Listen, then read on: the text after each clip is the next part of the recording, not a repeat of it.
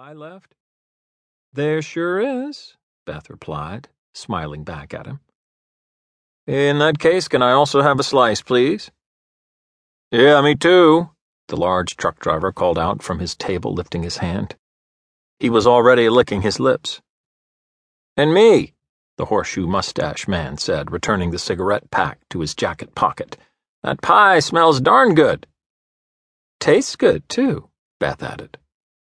"Good doesn't even come close," Sheriff Walton said, turning to face the tables. "Y'all just about to be taken to pie heaven." Suddenly his eyes widened in surprise. "Holy shit," he breathed out, jumping off his seat. The sheriff's reaction made Bobby Dale swing his body around fast and follow the sheriff's stare. Through the large window just behind where the mid-20s couple was sitting, he saw the headlights of a pickup truck coming straight at them. The car seemed completely out of control. "What the hell?" Bobby said, getting to his feet. Everyone in the diner turned to face the window, and the shocked look on everyone's face was uniform.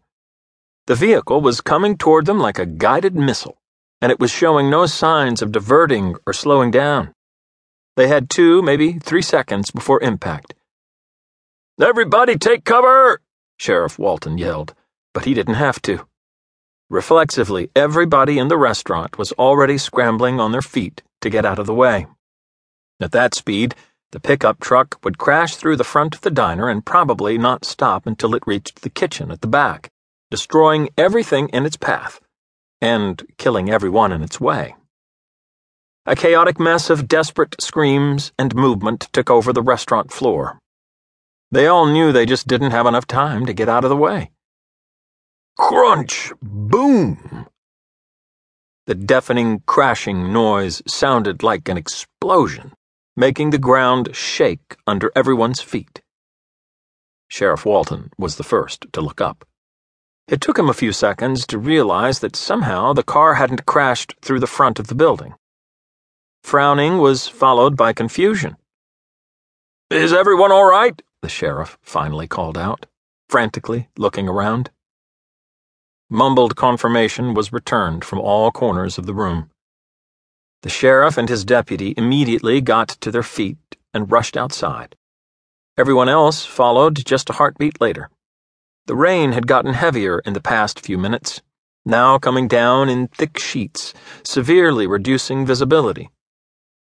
Out of sheer luck, the pickup truck had hit a deep pothole on the ground just a few yards from the front of the diner, and had drastically veered left, missing the restaurant by just a couple of feet.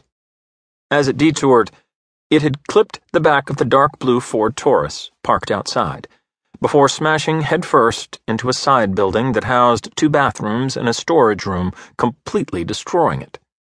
Thankfully, there was no one inside either of the bathrooms or the storage room. "Holy shit!" Sheriff Walton breathed out, feeling his heart race inside his chest.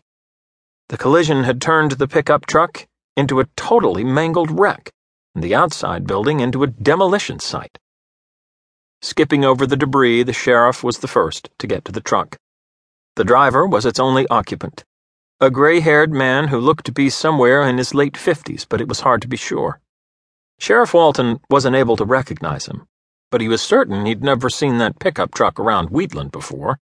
It was an old and rusty, early 1990s Chevy 1500, no airbags, and though the driver had been wearing his seatbelt, the impact had been way too violent. The front of the truck, together with its engine, had caved backward and into the driver's cabin. The dashboard and steering wheel had crushed the driver's chest against his seat. His face was covered in blood, torn apart by shards of glass from the windscreen. One had sliced through the man's throat. "God damn it!" Sheriff Walton said through clenched teeth, standing by the driver's door. He didn't have to feel for a pulse to know that the man hadn't survived. "Oh my God!" he heard Beth exclaim in a trembling voice from just a few feet behind him. He immediately turned to face her, lifting his hands in a stop motion. "Beth, do not come here," he commanded in a firm voice. "Go back inside and stay there."